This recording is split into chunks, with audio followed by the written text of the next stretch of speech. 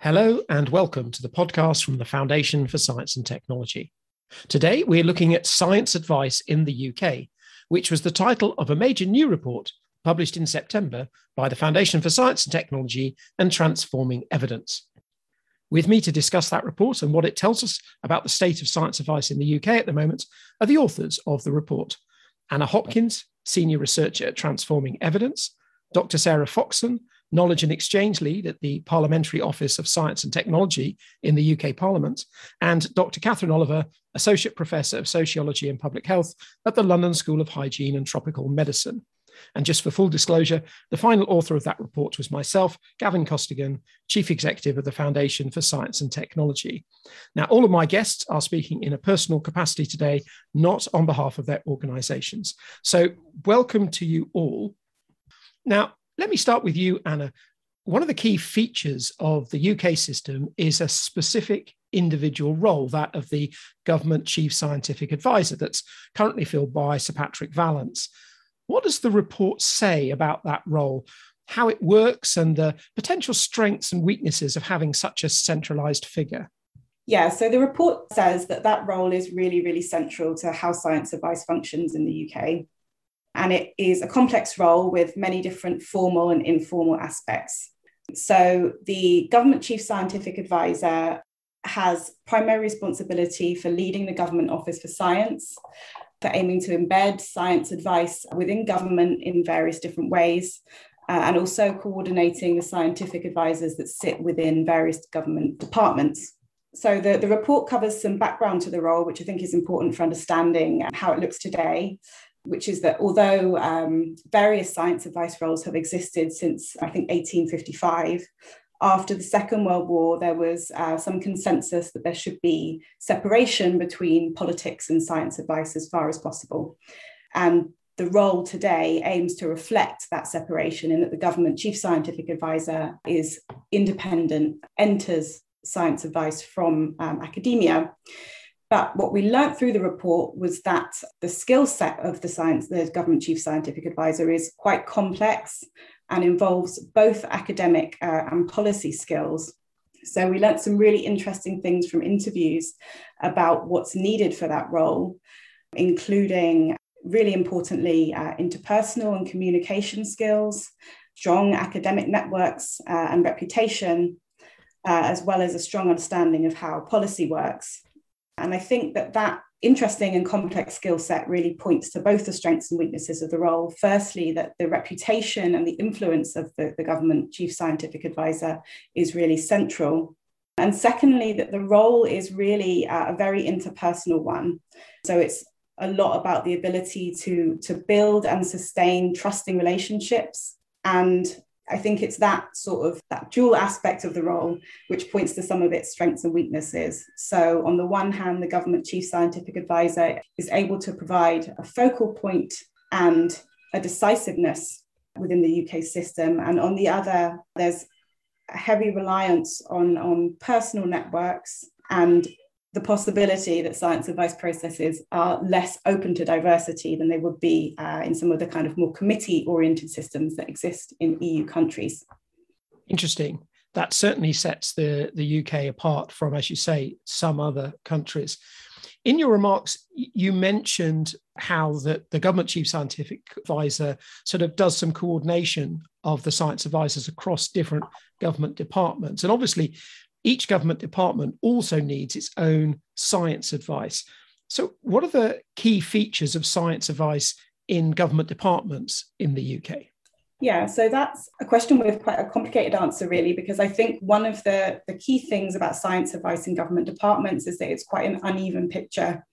I think it's uneven in both the sense that different departments have a different amount of resource and capability for research and for science advice, and also uneven in the sense that government departments have tried very different and often very innovative things in order to pull research evidence and advice into their work.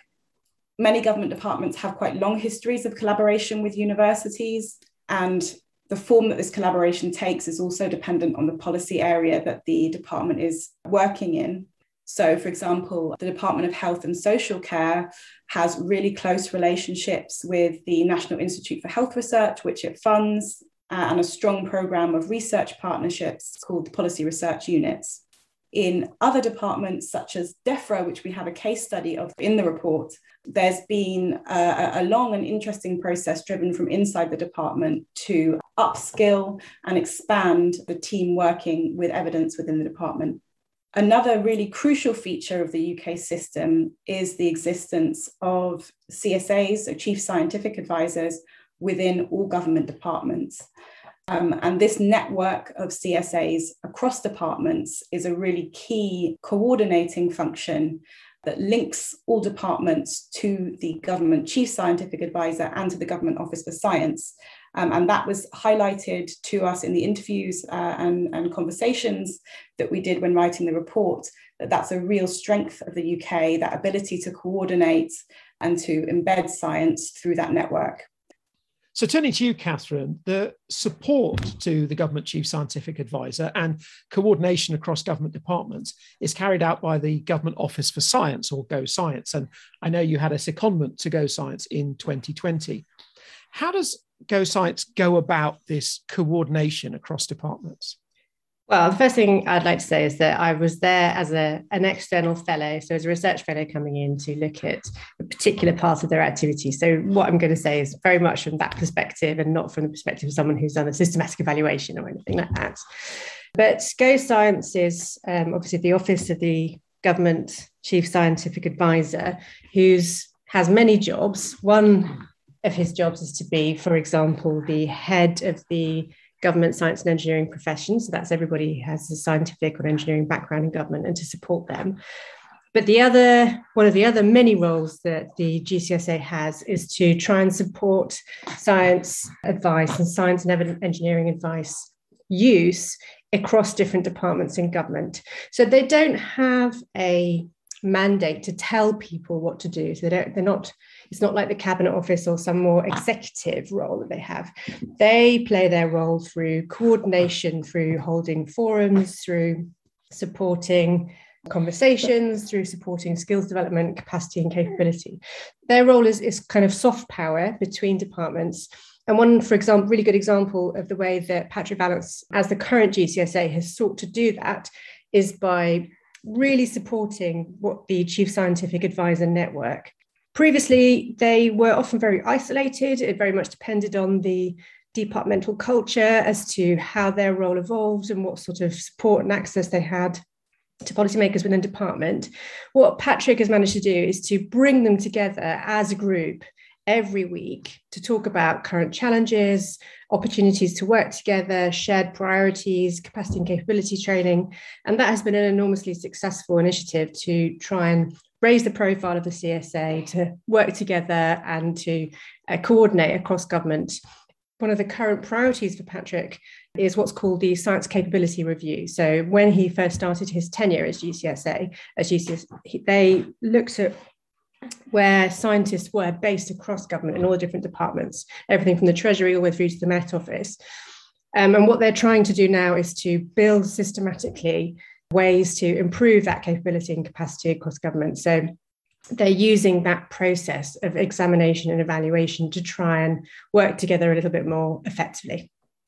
And one of the other things that GoScience has been driving across government departments is the areas of research interest, or the ARIs.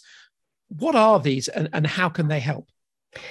So my role within GoScience is to support more effective academic engagement with the areas of research interest. What they are statements of knowledge priority or research priority by government departments. They were originally suggested by the Nurse Review, which I think was 2015, as part of an attempt to improve the way that research is done and used in the UK. Paul Nurse, who led this review, suggested that it would very much help researchers and academics if policymakers could say what they wanted to know to give an indication of which were their key topics, their key questions. So over the years between sort of 2017 to 2020, Most government departments publish some ARIs. And when we first took up our fellowships, Net Bears and I, these fellows, at the end of 2019, there were about 800 areas of research interest, which mostly sat in PDFs on the Cabinet Office website. And then you had to be sort of downloaded individually. They were really, really different, very hard to sort of compare across departments. So, for example, the Foreign Office had 10 bullet points, one of which was how will the relationship between UK and Europe change after Brexit? It's quite a big question, something we'd all like to know. Whereas the DEFRA and the HSE, which have way more scientists in-house and a much more, what you might think is a much more developed science system internally, had much more detailed research questions, which looked like proper research questions with methods and so on. It really varies between departments. And what they now are trying to do, what Annette and I were in post to do, was over the 2 years that we are going to be attached to GoScience to try and test out a number of approaches to improve academic engagement, so to help something useful be done with the areas of research interest, rather than just sit on a PDF somewhere. So is what's required, for example, a roundtable conversation with some experts? Would an ARI be best answered by having a commissioned piece of research? Would it need a whole stream of funding from UKRI, a new challenge-led stream of funding, for example? There's lots of different approaches which could be used, but it's not clear to anybody yet exactly how that might work. So that's what we've been thinking about. So it's very much watch this space and see how things develop. I wanted to ask you about something else. The report that was written also looks at SAGE, the Science Advisory Group for Emergencies, and that's a body that's much better known in the general public now because of COVID than it was 2 years ago. How has SAGE developed and changed during the COVID pandemic? Well, it's changed absolutely enormously. So on my first day at GoScience was the beginning of December 2019. So we had about 2 months there of getting to know the different teams before COVID really kicked off. I've just restarted this month after a break from maternity leave, and I think GoScience's staff in total has something like tripled. So ordinarily, SAGE is staffed by 6 relatively junior members of staff, each of whom has a particular topic area, and their job is to keep on top of the expert networks and the expert advice around that particular topic area. So an example might be volcanoes or power outages. One person was tasked with looking after epidemics. So that's SAGE's normal running structure, is to be very responsive. The emergencies that they deal with tend to be very short in terms of time. They tend to be quite focused. And usually they would meet once, possibly twice, to develop some advice on how government should respond. COVID obviously has been a completely different experience where they needed to meet, well, policy decisions need to be made over a number of months and years rather than over days and weeks. So it had to evolve both in this sort of structure and in the sorts of people who they were talking to. So I think very quickly, about a third of GoScience was seconded into supporting the work of SAGE. Just as an example, I think normally if SAGE met, it would have around 30 people, experts on it. It would be chaired by Patrick or whichever was the relevant CSA. And then the secretariat within GoScience would then take a few weeks to finalise the papers and put them online for publication. And that would happen over a couple of months following the emergency, so that all the advice is transparent. And they did take the same approach with COVID, but because they were meeting 2 or 3 times a week, every week for several months, they had to draft in many more members of staff to support that publication process. And I think they've now published hundreds of meeting minutes and associated papers. So it's been an enormous amount of resource that's gone into it. And they're continually recruiting, I think, across the rest of the civil service to support that. So it's grown, but they've also developed new subgroups to support, for example, behavioural science input into policy response, and the science advice that would support the policy response. And I think the scrutiny that they've been under both internally and externally is continuing to support reflection on how that's working. Sarah, let me come to you. There's a chapter in the report about science advice to Parliament, Parliamentarians also have a need for scientific advice, but don't, of course, have the benefit of the civil service to support them. How does Parliament get its scientific advice? Well, there are a number of different mechanisms, really. So within Parliament, scientific information and expertise is sourced and used by a number of different offices to help Parliament carry out its functions. To start with, Parliament has its own in-house source of scientific advice, which is the Parliamentary Office of Science and Technology, or POST for short. POST is over 30 years old, and within Parliament, it has the role of bridging research and policy. POST produces impartial, non-partisan and peer-reviewed briefings, which are designed to make scientific research, which includes social sciences research, accessible to UK Parliament. It also conducts horizon scanning, supports select committees, and holds events to bring the parliamentary and research communities together and to support collaboration and dialogue between the two. POST is also home to the Knowledge Exchange Unit, which is the team which supports and strengthens the exchange of information and expertise between the research community and all parts of Parliament. Now, an important aspect of POST ways of working is its collaboration with fellows. So POST runs 2 academic fellowship programmes, one for doctoral students and one for established academics. Both schemes are designed to enable and increase Parliament's access to and use of science and evidence, and also to build capacity and understanding in the academic community around policy engagement. Beyond POST, there are a number of different mechanisms which support the flow of scientific information and advice into Parliament. So select committees are small cross-party groups of MPs or members of the House of Lords that perform a scrutiny role, scrutinising government. And they do this predominantly through conducting inquiries, for which they put out a public call inviting experts to share their insights. And this is a key way that information, so including scientific information, can flow into Parliament. Both the House of Commons and Lords also have libraries, which provide an impartial research and information service for parliamentarians and their staff, and they too draw on and make available scientific information where relevant. So those are the formal mechanisms that we have in Parliament. Beyond those, there are also the all-party parliamentary groups, which are special interest groups, and they tend to be around a subject or a country, and they meet together to talk about and engage with the topic.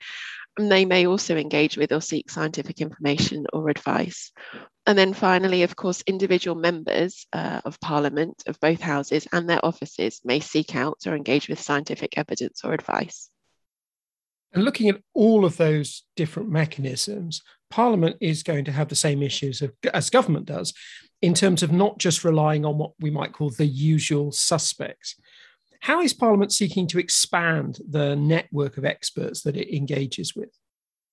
Absolutely. Usual suspects is definitely something that we have seen in Parliament, but absolutely something that Parliament is working to address. And there is a lot going on across Parliament to expand and diversify the body of experts that Parliament engages with. So, as I said before, the role of the Knowledge Exchange Unit, which is the small team that I lead, is to strengthen, support and diversify the flow of information and expertise between the two communities. So we do various activities to support that, and I'll give you a few examples. So we run training for researchers and have a suite of on-demand webinars to help demystify parliamentary engagement for anyone who's interested, and to give them the tools and knowledge to feed into Parliament. So helping them understand what Parliament does, what its role is, and where the channels are for them to be able to feed their research in. We also have a web hub of resources to support researchers and knowledge mobilisers, so how-to guides, explainers, information. We promote opportunities for engagement widely and openly through Twitter, and now through a new weekly email roundup, which anyone can subscribe to. So anyone can access those opportunities that we find to engage with Parliament, be that specialist advisor roles, be that to feed into a select committee, to conduct a fellowship. And listeners can find out more about that and subscribe by looking at our web pages. So the URL there is parliament.uk/research-impact. And then more broadly, we work really closely with a growing network of over 500 knowledge mobilisers or intermediaries, knowledge brokers, however you want to term them, across UK universities, research institutes, learner societies, professional associations, to make sure that we're seeking input from diverse bodies and from diverse voices, We work very closely with others such as UPenn, the University's Policy Engagement Network, and we're supporting colleagues across the House who are also taking forward their own activities and initiatives to diversify engagement. Thanks for that, Sarah. I want to turn back now to Anna, because all of what we've discussed so far is on the demand side of the science advice system. And the report also looks at the supply side of that evidence and expertise. So Anna, what's the role of UK funding bodies in all of this? So UK funding bodies have a really central role in how science advice works.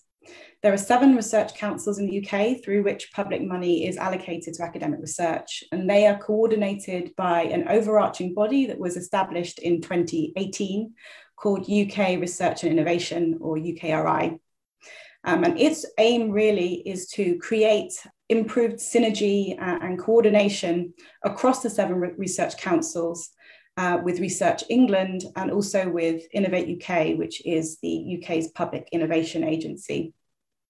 So both UKRI itself and also the 7 research councils individually have in various ways aimed to improve engagement with policy. This activity has really increased over the past decade or so and has become increasingly diverse, definitely within the last 5 years. So there have been several major investments to support evidence centres and networks that produce and disseminate evidence for policy, such as the What Works centres. Several research councils have also aimed to support researchers to develop the skills for policy engagement. So, and then another really important part of this is funding. So Gavin, why don't you tell us a bit about that? Sure. So the Research Excellence Framework has been around for many years as a way of looking at the quality of research. And this then is used to allocate money as part of the dual support system through the QR, the quality related funding stream. Up until 2014, that funding had been primarily looking at the quality of research. But in 2014, 20% of the funding was dedicated not to the quality of research, but to the quality of the impact of the research. And in the 2021 exercise, that percentage increased to 25%. Now, obviously, impact stretches well beyond just policy impact. But for the first time, there is a significant amount of money going towards the university sector, where the university sector has to demonstrate that it's gaining policy impact. And there's now funding to enable them to do that. And on top of the REF, many of the research councils have introduced specific funds, which are listed in the report, dedicated to increasing impact, including policy impact. And some of the most important ones are the Impact Acceleration Account and something called HIFE, the Higher Education Innovation Fund. In the report, you can see how those funds then lead to activities within universities. So, Catherine, I want to move on to you now. So how do the funding incentives that I was just talking about and the work that UKRI, that Anna was just talking about, lead into changes in what universities are actually doing? So universities have responded quite creatively and vigorously to the incentives on offer. Some universities have had quite a long-standing interest in public policy impact. So, for example, Policy at Manchester or the Policy Institute at King's have both been going for several years and have, for example, a series of policy conversations or roundtables which they've held over the last decade or so on particular policy challenges for their area or of interest to their university. That's now become adopted more widely. So I think over 80 universities now have something comparable, a policy institute or a policy forum or something of that kind. So one side effect of having this proliferation of institutes, for example, is increased competition between universities for limited policymaker attention. And I know that you've done a lot of thinking about this, Gavin. And one of the really interesting developments in this space that you set up was University Policy Engagement Network, which is obviously now known as UPenn. So this is a partnership collaboration type model where rather than 80 universities all trying to get in touch with a particular policy officer at the MOJ, rather there'll be opportunities to discuss, maybe divide up areas, specialize in particular types of research-based conversation or particular initiatives to share resources and to hopefully make the whole process of academic policy engagement run a bit more smoothly. So that's one really interesting response that universities have undertaken. I think more broadly, initiatives like the Research Excellence Framework, alongside this funding, have really encouraged universities to start being a bit more creative about how they think about supporting individual academics. So we're seeing more training courses around how to have your impact, often for PhD students or early career researchers, alongside more sort of substantial investment in in-house support around grant making and particularly around impact writing, impact creation. But most of these initiatives aren't really evaluated. We don't know very much about how these initiatives work or what impact they have, either on research or on policymaking. So it would be interesting to find out a little bit more about how the different models work and what sort of effects they lead to. Sarah, coming back to you, the report concludes with a few cross-cutting issues. Can you give us a brief introduction to what those issues are? Yeah, absolutely. So we drew attention to a number of cross-cutting issues in the report, which we tend to see growing up across the science policy landscape, well, and indeed really across the whole research development and innovation landscape more broadly, so really across the ecosystem. The first of these is equality, diversity and inclusion, and how we can improve this at the interface of research and policy. It is something we're seeing is given increasing attention to, both in research and policy, and indeed rightly so. Another issue is that of disciplinary diversity and integration.